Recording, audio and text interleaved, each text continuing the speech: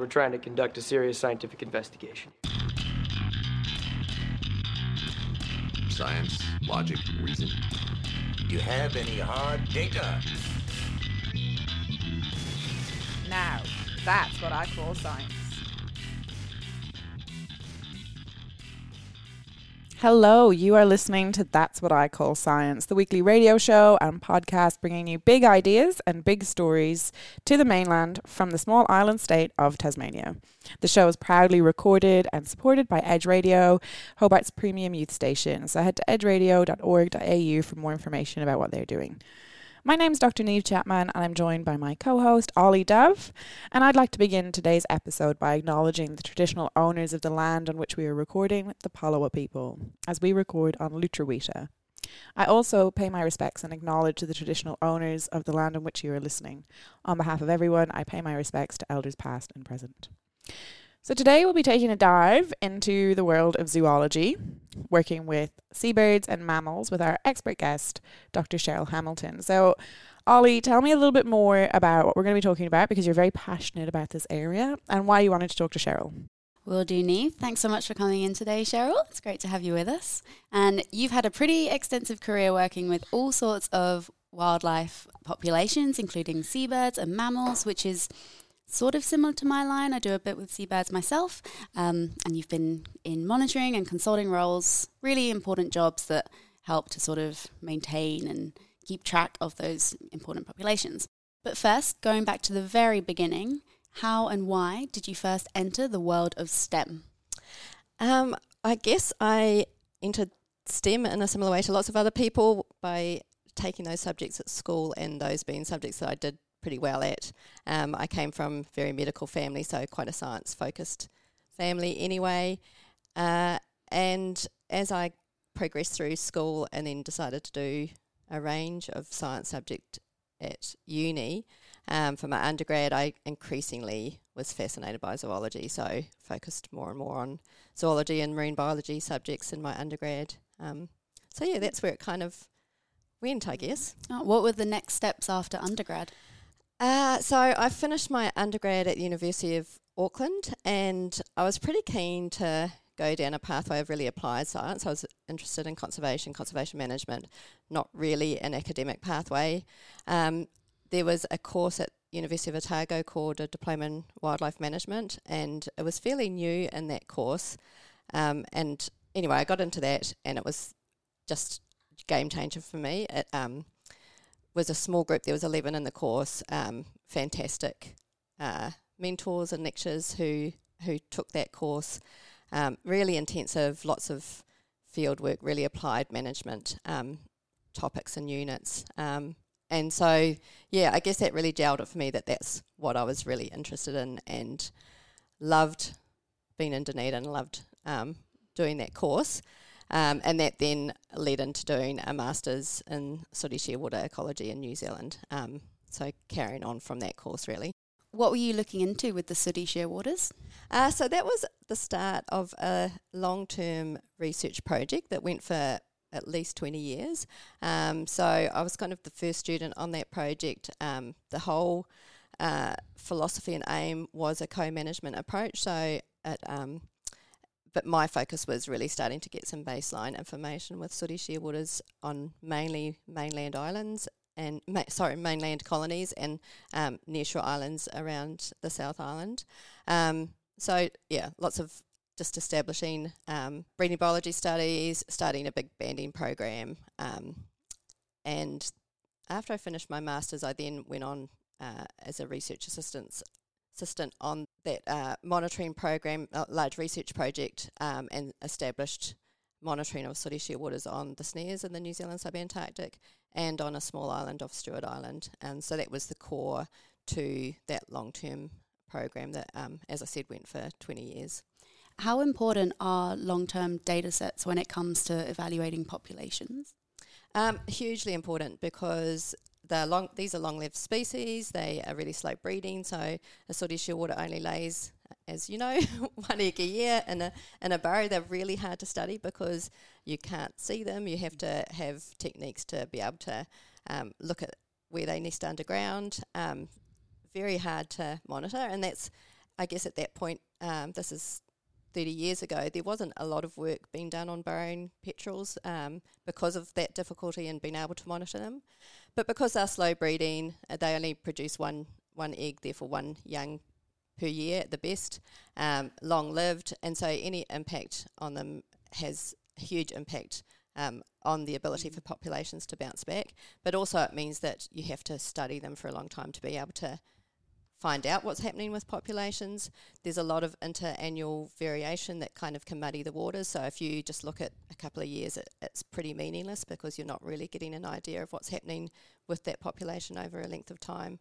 So long-term monitoring, and it's often fairly basic stuff that has to happen year after year for a long time before you start getting useful information. With something like that, Cheryl, would that be similar to how we monitor human health, but tracking the exposures that change health or change behaviour is really hard because you've got to look at this really, really long timeline. So do you look at the behaviours of the birds and burrowing birds, as well as like the types of environmental factors that could be contributing over time? Is that quite important because it could be cumulative, or does it kind of vary depending on what opportunities there are for data collection?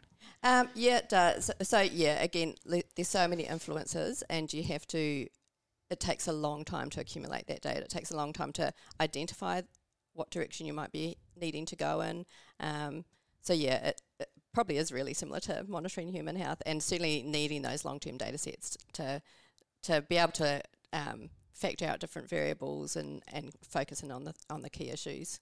And are there any key benefits to choosing a species like that where there is long-term exposure, or would it not be easier to go like with a shorter lifespan species where you might see acute effects really quickly from something that could be a chronic detriment or bad thing? Well, I guess it depends on your questions, but something like sooty shearwaters, and we have the equivalent here in Tasmania with short-tailed shearwaters, which Ollie is obviously really familiar with because she studies them.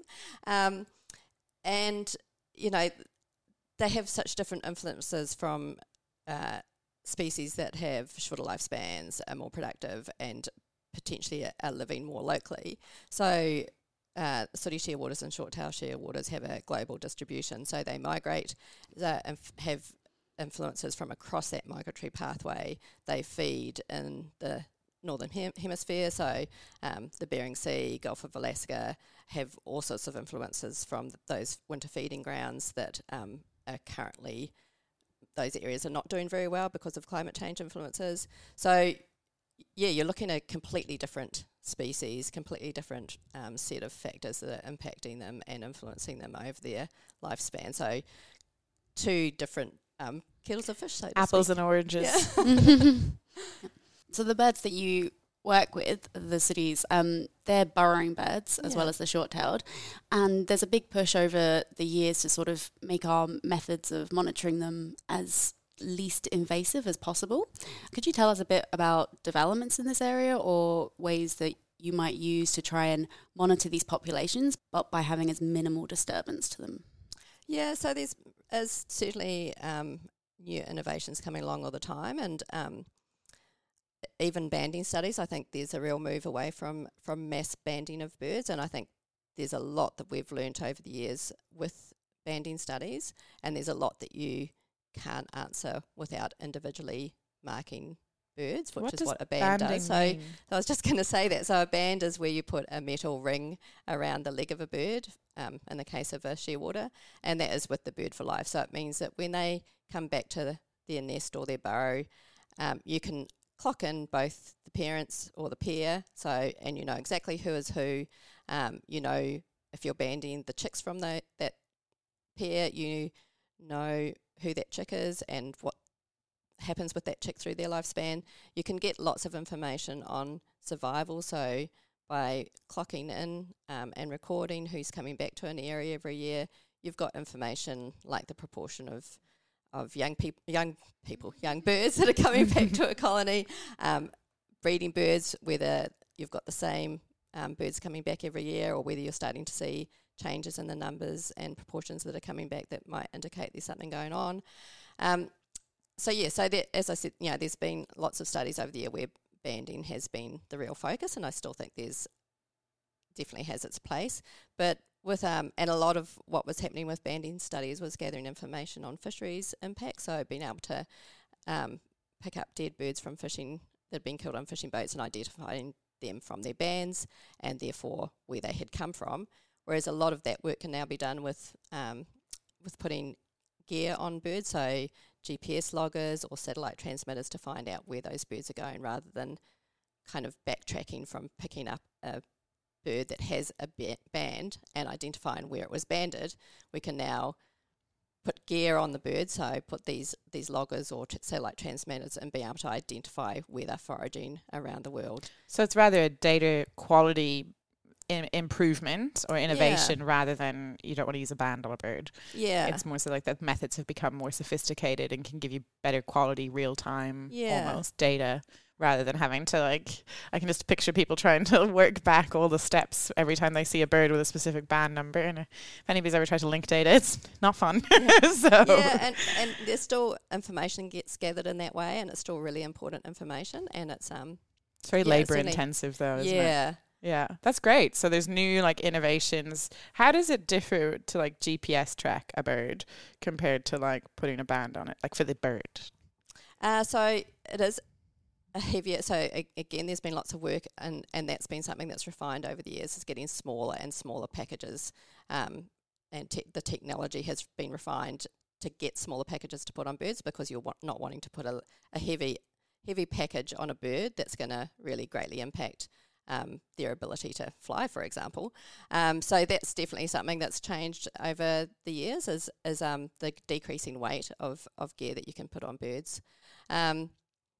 And that's definitely a consideration in the size of species that you can work on. Yeah, I was just going to say, would that change like the age at which you can put something on a bird as well? Like if you've got something quite small and light, you can probably put it on a younger bird and track more of their life course. And well, with sooty shield, that they adult size at the time of fledging, so the weight's not really a difference between the fledging bird and an adult bird from that perspective. It's more the species, so the smaller species you're limited by what you can do. A larger species, a heavier bird, you can put more gear on. And then the gear attachment method is again something that's been developed and refined over the years as well, and can influence how long you can keep it gear on a bird, because they molt every year, so that the plumage changes, so they'll lose their feathers. So you can only attach things. You only have the time window if you're attaching gear to feathers, for example, for how long those feathers are going to stay on the bird. There's a lot of factors to consider. Yeah. But just getting back to your question, Ollie, the other, I guess, change with burrow nesting birds is trying to find methods to look at them underground, as you know. And, there's the basic method of putting your hand down a burrow and feeling whether you can feel an adult or a chick down a burrow. And that's still used for lots of monitoring. It's very simple. You don't require equipment. A lot of people can do it. So that's still a method that's used a lot for burrow nesting seabirds. Then we've gone to using a camera that can be taken down a burrow, and there's various different versions of that. New technology is looking at drones and the heat that's given off from a burrow to be able to identify whether you've got an occupied burrow or not, and that's really interesting work that's been done in recent times and is ongoing. So yeah, there's kind of always new ideas and new developments to try and improve and reduce the impact on the birds as well. That's incredibly fascinating, Cheryl. Thanks so much for explaining that. Stick with us, listeners, as we return in part 2 to hear about Cheryl's return to tertiary education.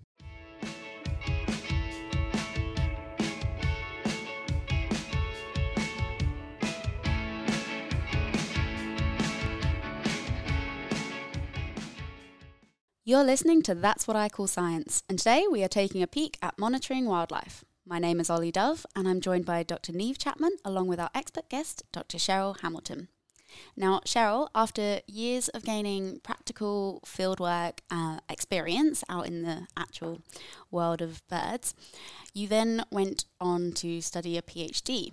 So what was the drive to coming back to gain the formal qualification?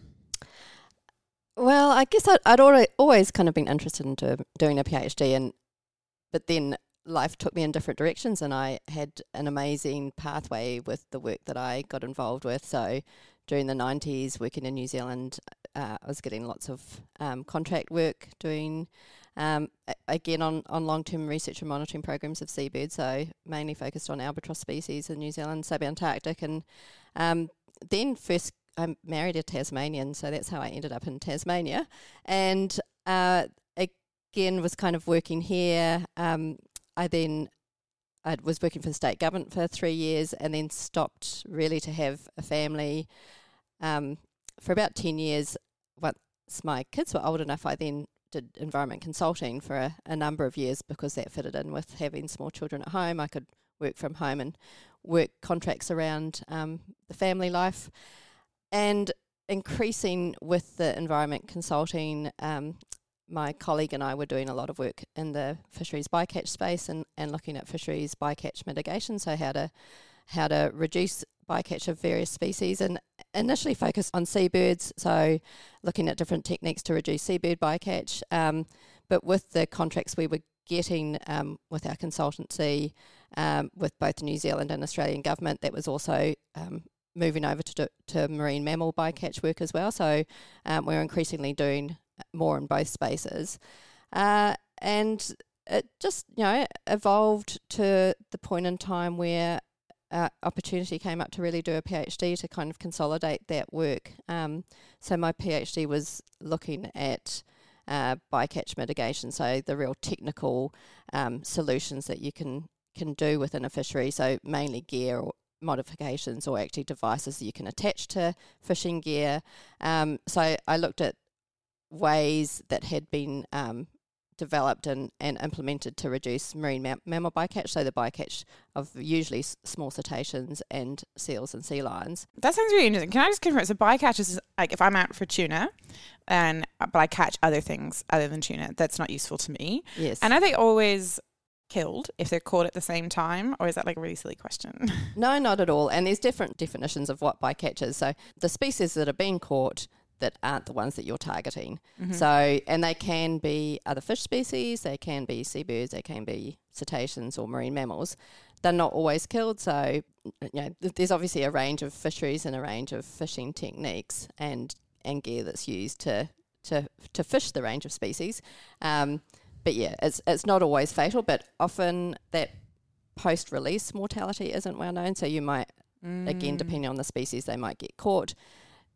The injuries or impact on them might not be apparent. So the post-release mortality is often an unknown factor as well. That's a good point. So you might release it, but you've no idea whether or not they survive that process. Exactly. So what do you mean by a mitigation technique? Does that mean like changing the way things are caught or the way things are released, or just like coming up with a new method of doing something so that you might reduce just the amount of things that you don't want that you're catching? Yeah, all of the above. So mitigation is really about reducing that impact. And so for a fishery, it might be about changing the time of year or the time of day that you're fishing, or having areas that are closed off to fishery. So you might have a really important breeding seabird island, and the birds feed really close to that island. So having a reserve around that island can make a difference in terms of mitigating the impact of that fishery if you're removing the fishery from the area that birds are foraging.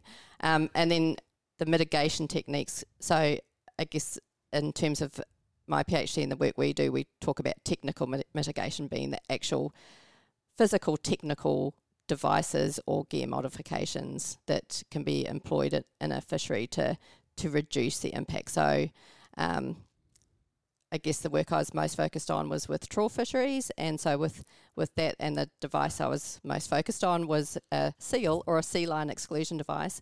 It's a modification to a trawl net where there's a hole that's escape hole put in this case in the top of the net, and a grid that's put within the trawl net that stops seals or sea lions going to the very far end of the trawl net, which is called the cod end, where the caught fish are collected.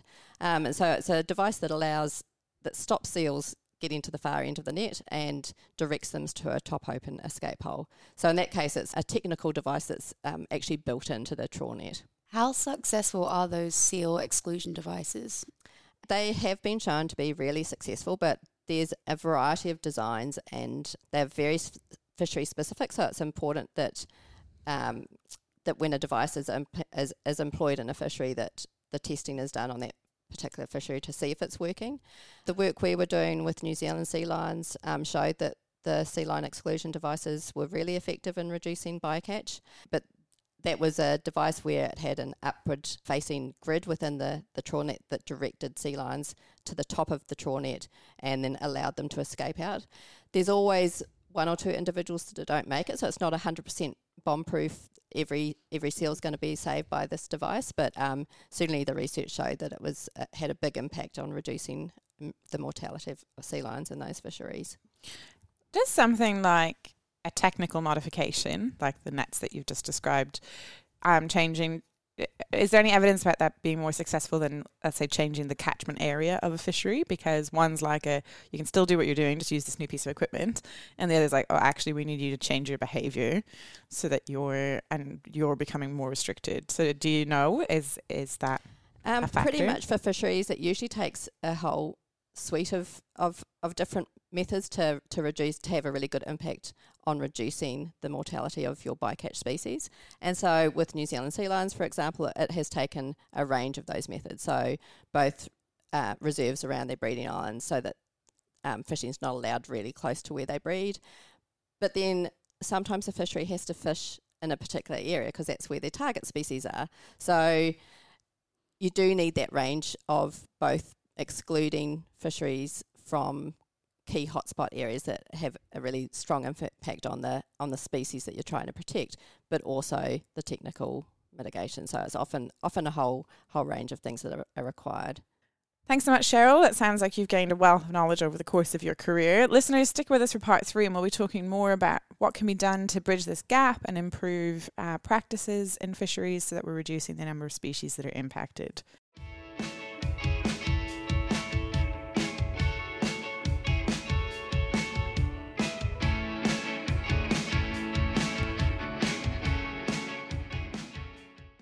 You're listening to That's What I Call Science, and today we are talking about wildlife monitoring. My name is Ollie Dove, and I'm joined by Dr. Niamh Chapman, along with our expert guest, Dr. Cheryl Hamilton. This might be quite a large question to ask, but do fisheries, are they keen to mitigate bycatch and reduce it and help with these practices, or does it take governmental or legal pressure on them for them to actually implement them? Yeah, that is a big question, and I'd say both. So most fishers like the environment they're working in, so they don't want to have an impact for a start. But also, catching species they don't want means that they're not catching the species they do want. And often the bycatch species has an impact on the target species, or it can have an impact on their gear or whatever. So by and large, I would say that fisheries are really keen to solve bycatch issues. It's also important for the marketing of their species, of the species they catch as well. But across the board, you still need government regulation. You still need, this is the way that it has to be done. Specify the best methods for reducing bycatch. It might require government input to defining the really important things that need to be done and using that government regulation to make sure it's implemented properly. So Cheryl, you can sort of research and come up with the best practices for mitigating bycatch and reducing it, but is there much of a gap between the ideal practices and what is practical and can be implemented in reality? There could be, but that's why it's super important that the whole process is done as a collaborative process with all the key people, and so you can't really be developing mitigation solutions without doing that with industry, and often the best solutions around the world that have really worked have come from industries. And that's the case with the sea lion exclusion device I was talking about before in New Zealand. That was very strongly developed by the New Zealand fishing industry. So I think you have to have all key players on board, otherwise it's not going to work. And so cases around the world where there might be a great idea come up, but it's been developed and worked through how to completely independent of industry is never going to work, because it has to be something that industry takes on board, but also that works operationally. So they're the ones that know best what's going to work in their fishery and is not going to impact their operations in a unsafe or unviable way. Still a philosophical question, but maybe less fuzzy.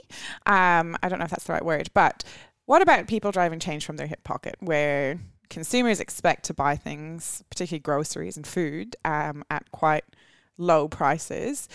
Like, how much it's great that governments can implement sustainability practices and policies, but how much could market changing and price expectations also drive change? You know, if all wild caught fish became a gourmet product, but then farmed fish wasn't considered that, would that also help to drive public perception changes because it's what they feel on a day-to-day basis? And is there any discussion, like on a global scale or in fishery management, about the role of cost? Because they must be under immense pressure to do things sustainably, but to keep price affordable. Yeah, not really my area of expertise or knowledge, but I guess the same thing's happening with clothing, isn't it? That, it's so easy to buy the cheap clothing, but it's not ethically produced. And so it is about making a change in terms of what the expectation is in terms of what we can purchase and what's gone into the process of developing that product. And the same is with fish. That, as you say, it might be that we have to pay more for a sustainable product than something that's been obtained less sustainably but cheaper. And so I think that is an education change, it's a mind shift change, it's a cultural change, like with anything that we purchase. That's a really great analogy. Thanks so much, Cheryl, and thanks for listening to That's What I Call Science. We love bringing you content. Hope you enjoyed the show. As always, we're celebrating Tasmanian science. If you did enjoy it, you can get our episodes on demand wherever you get your podcast from. So do look up That's What I Call Science wherever you like to stream your content. For now, thank you and goodbye. My name is Dr. Niamh Chapman. I'd like to thank my co-host Ollie Dove and our expert guest, Dr. Cheryl Hamilton. This programme was made possible with support from the Community Broadcasting Foundation. Find out more at cbf.org.au. You've been listening to That's What I Call Science, brought to your station and across the nation via the Community Radio Network. You can find That's What I Call Science on all major podcast streaming services and social media platforms. Like and subscribe for on-demand science updates from the team. That's What I Call Science is proudly recorded in Tasmania at Edge Radio. Head to edgeradio.org.au for more information on how you can support community radio. GemMaker are a proud sponsor of That's What I Call Science. GemMaker provide expert advice, services and training to commercialise new knowledge and technologies. Go to gemmaker.com.au for more information.